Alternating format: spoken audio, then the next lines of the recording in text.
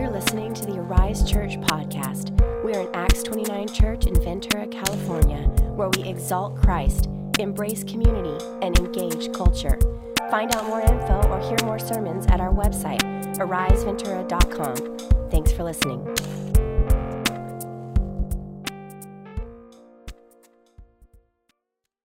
Lord, thank you this morning that we can come back to the book of James that you have preserved for us for over 2,000 years and brought it to us to today for our encouragement and our challenge.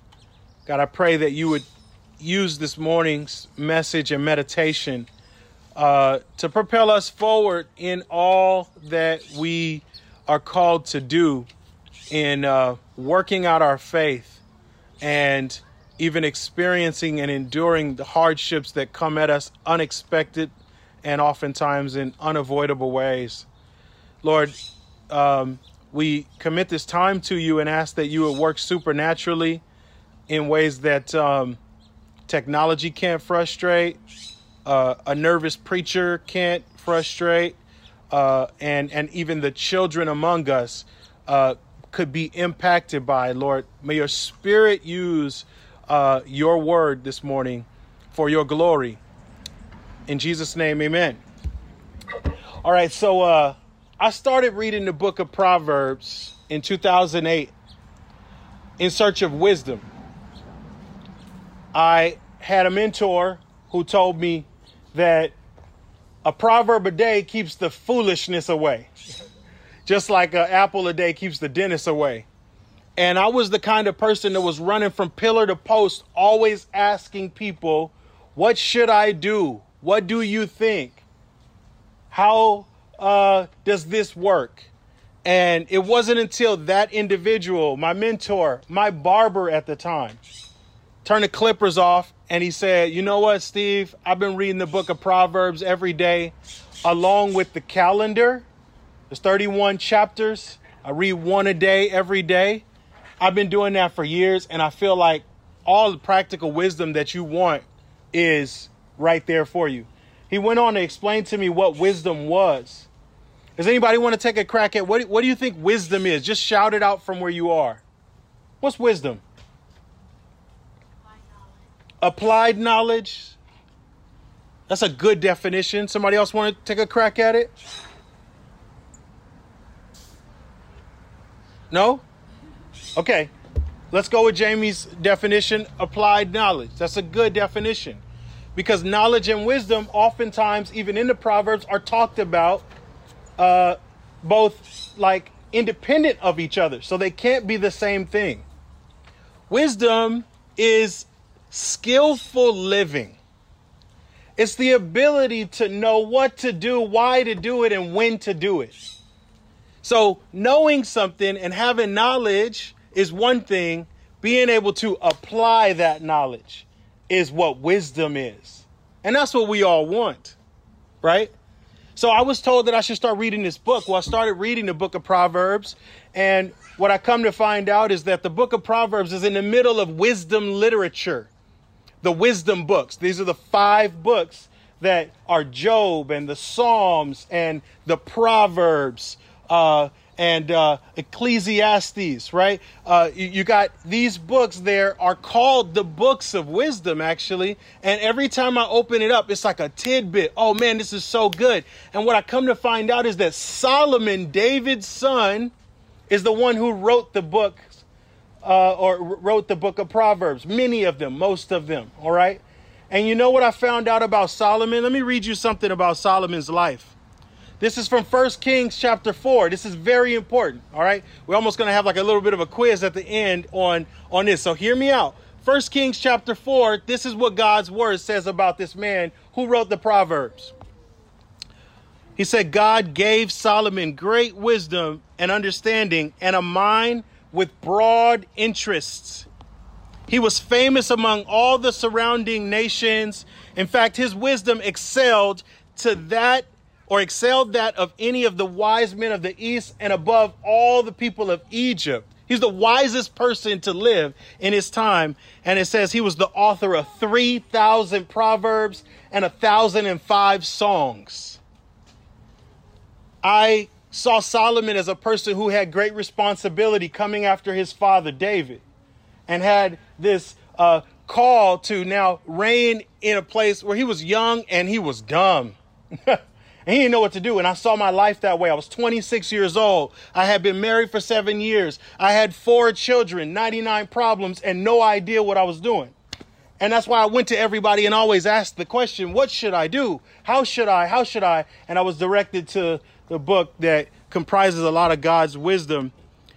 And when we looked at the book of James today, what we see is that right after having told us to count it all joy and to consider our trials as an opportunity, as an occasion for having joy and considering that we have joy in the midst of adversity because God is maturing our character and training us, right? He's not tempting us to sin. He's training us and he is maturing us. After looking at that, the very next words is what I want us to read together. Again, on page 1 in the book of James, verses 5, 6, 7, and 8. Let's read those together. If any of you lacks wisdom, let him ask God, who gives generously to all without reproach, and it will be given to him. But let him ask in faith with no doubting. For the one who doubts is like a wave of the sea that is driven and tossed by the wind. For that person must not suppose that he will receive anything from the Lord. He is a double-minded man, unstable in all of his ways. You guys remember what we said about James? That he's writing to some 20,000 people that are scattered out. They're experiencing their own poverty. They are experiencing persecution and even a famine, which would have been a quote unquote pandemic. They're experiencing these things. And the first thing he says to them within 30 words, he has now told them, you need to count it as joy when you experience hardship because God's making you mature. And now if you lack wisdom, ask God, but you need to do it by faith, because otherwise you're double-minded. He cut straight to the chase. He wanted the people who were in not a really comfortable and an easy time with a lot of things stored up and the ability to just go with the flow and be easygoing. He was talking to people who had hardships in their lives, and he wanted to make sure that they understood this is purely what God has called us to do. As I looked through this week, I figured there's a way for us to walk through it slowly, have 3 points that will help us all to apply that and to seek wisdom, all right? Because that's what we call to. We're called to seeking wisdom. So here's our 3 points. We're gonna say this morning, and if you're taking notes, you can write this down, that God is calling us to pray for wisdom. That he's calling us to petition for it in faith, and that we should persevere. Persevere. Let me give us our last one. Persevere with certainty. So pray for wisdom and petition for it by faith and persevere with certainty. Let's take the first point and see where we can go with this. He says, if any of you lack wisdom, the first thing I wanted to say is, hey, do you guys realize that you lack wisdom? We all lack wisdom. I still lack wisdom. It doesn't matter. I've been reading the book of Proverbs for 12 years. I actually haven't been as good about it as I have been in past, where it just felt like, man, I've been doing this straight for 10 years, never stopped, right? And it's like, I lack wisdom. I lack the ability to know what to do, when to do it, why to do it. Applied knowledge isn't something that is like, oh, I've arrived and I'm some perfect person. It is not true. And so what we have to realize is when he says, if any of you lack wisdom, we should see ourselves in that spot and say, yeah, that's me. I lack wisdom. I lack wisdom. We learned last week, right, that trials are given to us as this occasion to make us mature in our faith, and that God is training us. And that we're to grow by it. And so the thing is when he says lacking wisdom, that wisdom is applied to the statement he just made. It's not something that's independent of various trials. He's saying, if you lack wisdom for how to endure the hardship in your life, if you lack wisdom for how to endure the trials that come upon you unexpectedly and that you can avoid, ask God.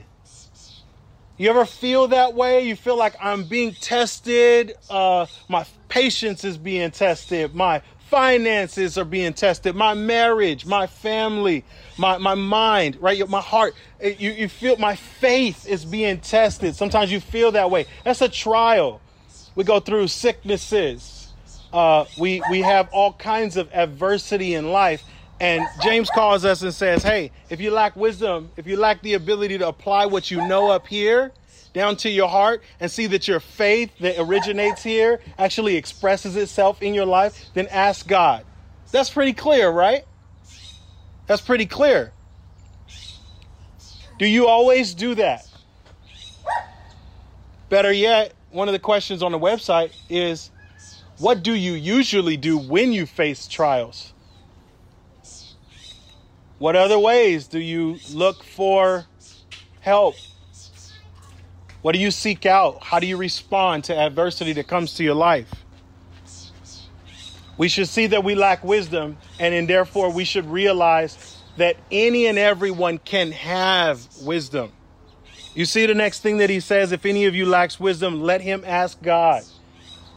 You can have it. Wisdom is available to you, right? Suffering and pain is not really the issue. Our ability to learn and to grow in the midst of those trials is what's being brought to bear.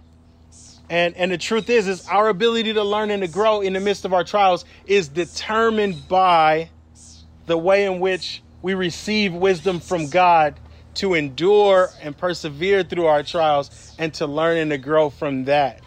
So that should cause us to like rush to him, right?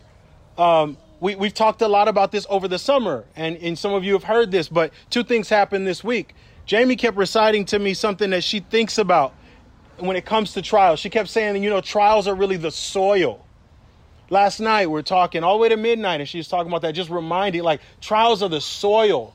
When something grows and it's mature and it has deep roots. And it is something that is it becomes immovable and unshakable.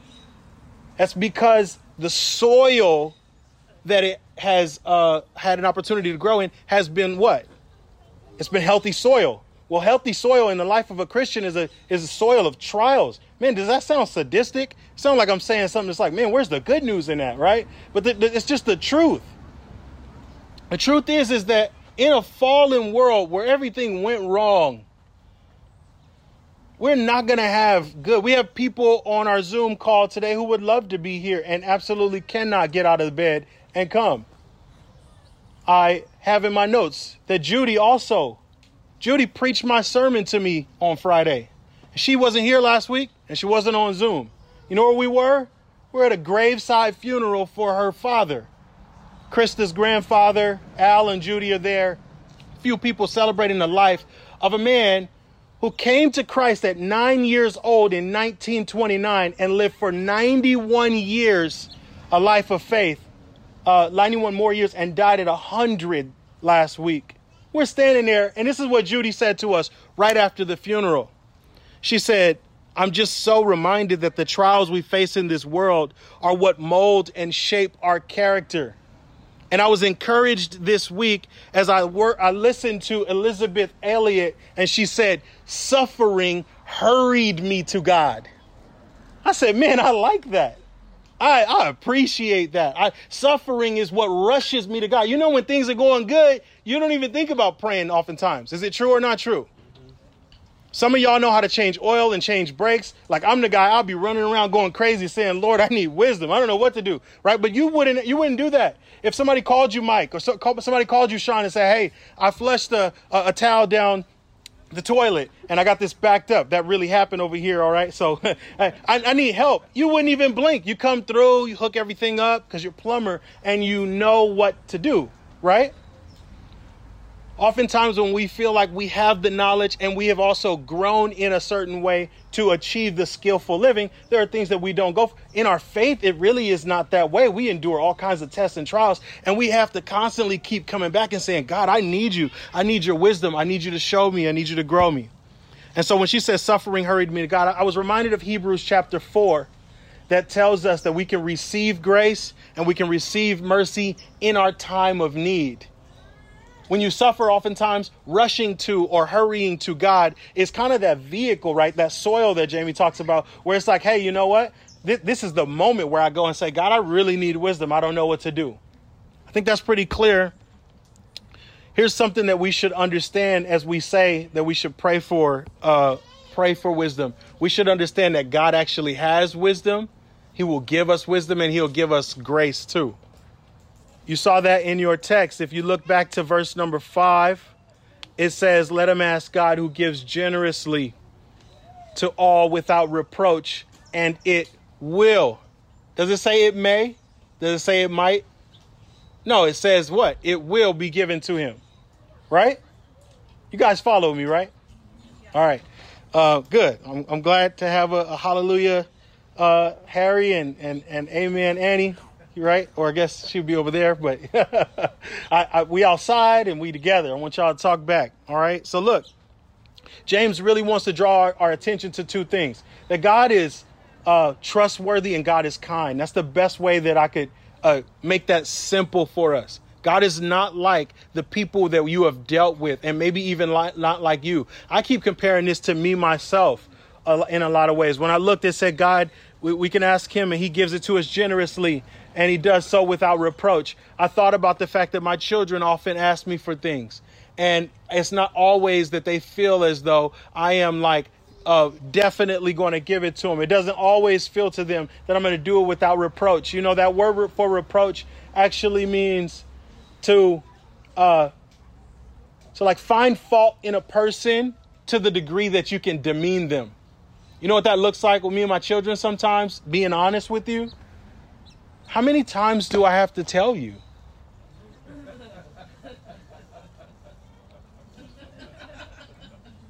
Sure, what do you think you should do? Or it's what my mom used to always do to me. Hey, Mom, can I do this? She'd say, can you? Sometimes we do that. We're not perfect. We're not God.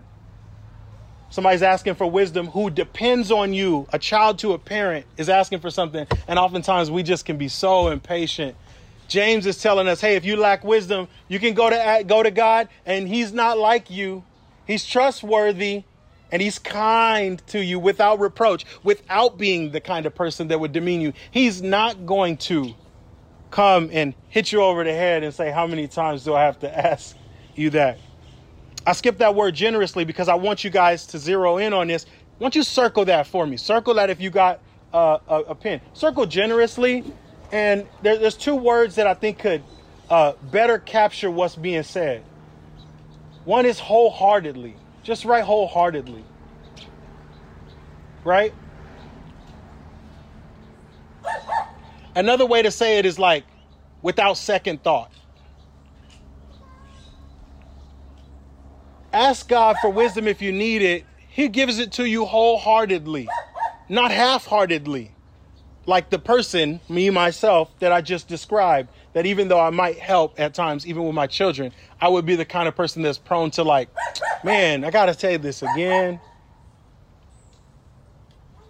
He's not only saying generously here, what he's actually doing is he's making a comparison and drawing a contrast between the half-hearted, doubting person that is described in the verses below.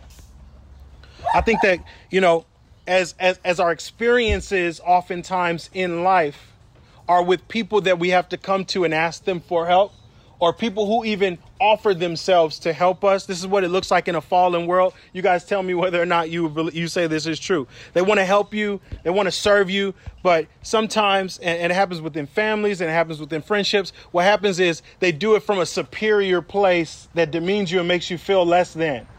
Or they do it in a way that insults you in the process. They don't ascribe dignity to you. They make you feel like a lesser than. God is not that way. What James wants us to see is this, and this is good news. God doesn't give to us the wisdom that we need in the midst of trials, which may even been brought on us by our own shortcomings and sins. He doesn't give to us based on our worthiness, y'all. God is trustworthy, and he doesn't give to us based on our merit or something that we do. That's why it says generously and without reproach. If you just ask him to help you, he will do that, and you can trust him. That's such good news, such good news. It also is telling us that he doesn't withhold from us, blessing us with the character that we need because we ask too much or we ask too often. You think God would say, man, you haven't got it by now? You've been dealing with that? You can kick that habit? It's been 15 years and you still talking about that same thing. Don't come at me with that. You think God is that way? God's not that way. James says you can come to him and you can ask him and he gives to you generously, wholeheartedly, without even second thought, because that's his nature as a wholehearted person. He's not half-hearted like the doubting man, like you and I even may be.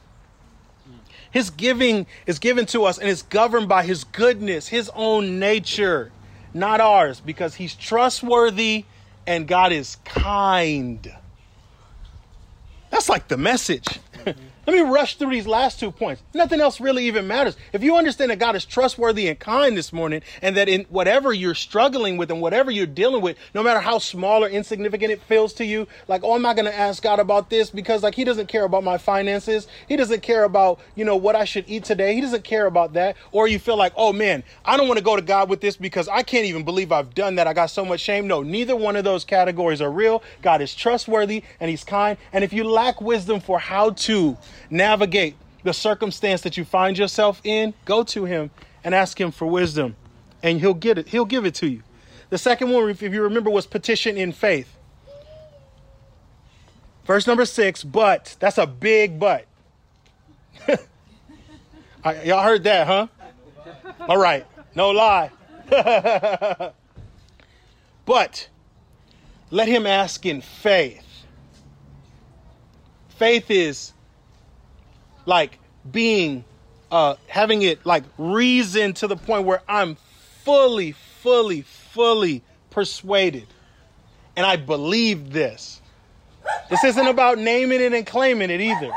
This is about trust. I've come to trust and I've come to the persuasion that God is trustworthy and God is kind. And so when I ask him to help me in the middle of my circumstances, I actually believe that, and I know that I can be, that it's sure that he will do it. That he will do it. Do you believe that God can give you the help that you need in whatever the circumstance you're in right now? Yes. What about this side? I'm sure y'all talking at home, right? If you do, you know what you'll do? Back to that Hebrews passage that I only read a little bit of. Hebrews chapter 4.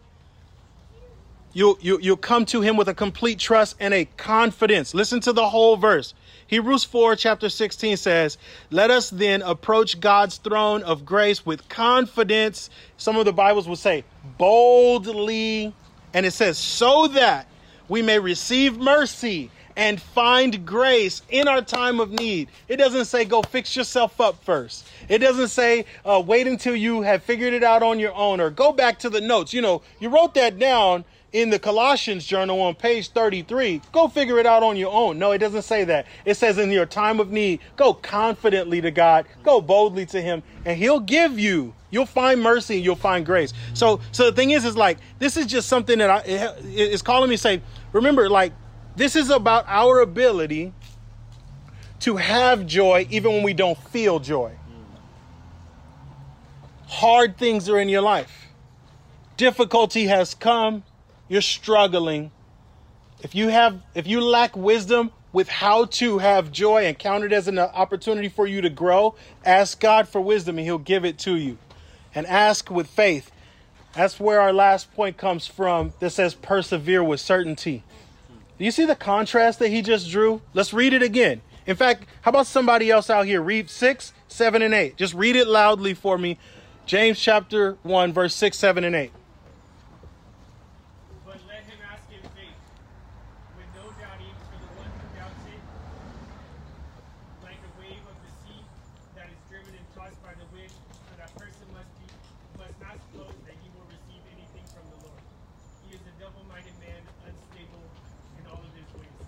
Thank you, Gary. For y'all on the camera that may not have heard him, I think it's perfect that man spoke about this. You know why?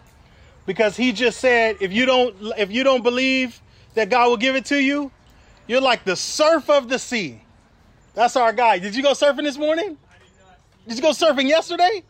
Oh man, you off your game. Hey, our resident surfer is reminding us and giving us an illustration. If you are the kind of person that asks God for wisdom, but you really doubt that he'll give it to you, it's not even talking about the fact that you doubt like whether or not like you have a certain kind of an insecurity. It's not that. It's saying like you doubt his trustworthiness. If you ask God and you don't even believe that he can help you in it, you're like the surf of the sea, always changing, always up and down, blown by the wind, unpredictable. You're just moving from this to that and clashing back and forth. And you know what? He uses this word double-minded, which means that you have like two souls. You have like two selves. It's not even just that you are all up in your head, but like you're a walking war. On the inside, you have a believing man who says, I can ask God. And then you have the unbelieving man who says, but God ain't good and God's not trustworthy and God's not kind, so he's not going to help me. You'll be like that individual if you ask, but you doubt who God is. And you shouldn't expect that God would ever give you anything. I wrote down here, let me be clear. If you are double-minded or you ask, but you doubt God even cares to help you, then you should never expect God to help you. That's a warning. But it also is just like a loving challenge to a person that's learning this and saying like, oh, okay, cool. So I can trust God. Well, then I'm going to ask him and I'm going to ask in faith. So James is calling us to an unwavering confidence in God that's uninfluenced by adversity. It's not like the waves because the winds blow. I was looking for all kinds of illustrations and I came up to 2015. You long-term Ventura residents remember when you have 15-foot waves and it broke the pier, and it's like you can see pictures of the water covering everything down there from Beach House Tacos all the way back, and you see all kinds of flooding and things like that, right? Like that was because of the wind, something that's invisible but that the water could not stand up against. That's what we're told not to be like. We're told to be sure. And we're told not to be divided in ourselves. That same word for double-minded is used in James chapter 2 to talk about division that can come up in a church when you are divisive because you're partial to the rich over against the poor. And now it causes a party loyalty. You're on one side or you're on the other. It says that you'll be divided in yourself like that if you're a doubting person when you ask. Right? No fixed belief, no direction. God says don't be that way. He tells us, hey, persevere and endure. Keep going, Star. Keep going, Star. You've been doing this 3 years. Keep going, Star. Right? Keep going and go to God and go to him over and over and over again. Badger him. Jamie was talking about that. I've been telling people I'm badgering God. Just like I keep on going back and asking for the same thing over and over and over again. That is totally permissible and it's absolutely welcome because God loves you. Prior to 1 Kings chapter 4 comes 1 Kings chapter 3. Remember I read about Solomon? And I said I relate to him? Let me read to you 1 Kings chapter 3, verses 3 and 4. Solomon loved the Lord and he followed all of his father David's instructions, except he continued to make sacrifices at the high places. Solomon loved the Lord and he continued to follow his father David, except he continued to make sacrifices at the high places. High places where idol worship happened, Canaanite practices. Some of you know who Baal is or Baal, right? You got the God of fertility. You got the God of the thunder, God of rain. Solomon loved the Lord Yahweh, the creator of heaven and earth, but he kept sacrificing to idols. I relate to Solomon, I'm telling you.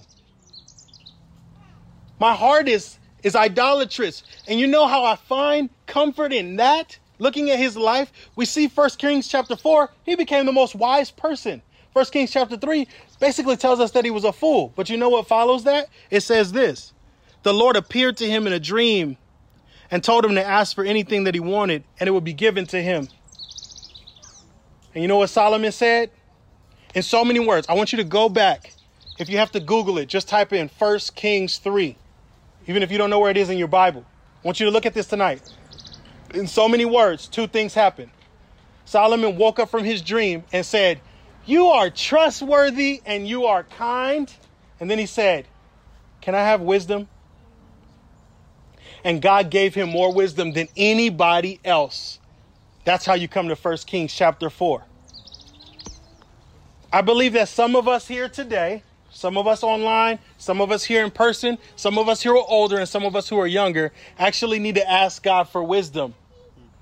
And we need to see that Solomon was the kind of person who was given it, but he was not perfect. And so we need to be encouraged that we can actually come to God and he will give us what we need.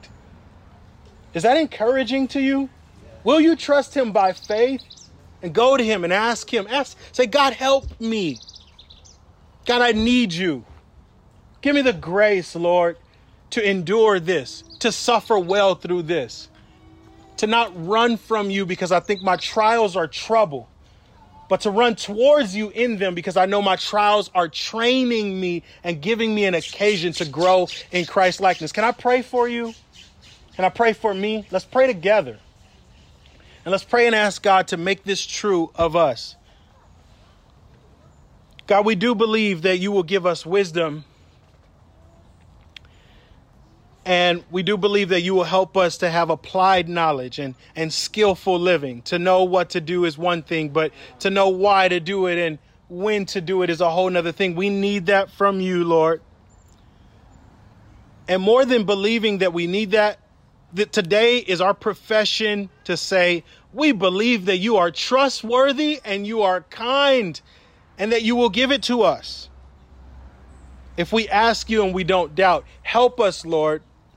We feel like the man who Jesus walked up to and said, I have been suffering this way all of my life and no one cares about me, in so many words. And Jesus turned to him and he said, "Do you want to be healed?"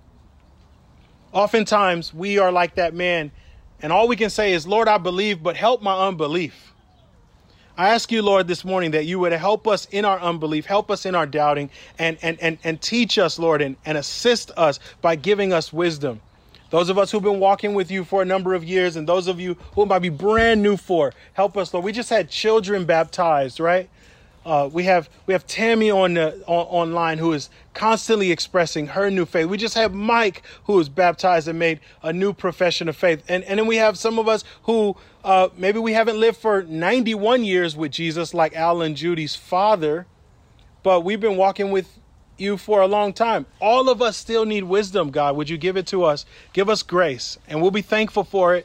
We'll remember, God, to keep an attitude of gratitude and give glory to you in it. In Jesus' name.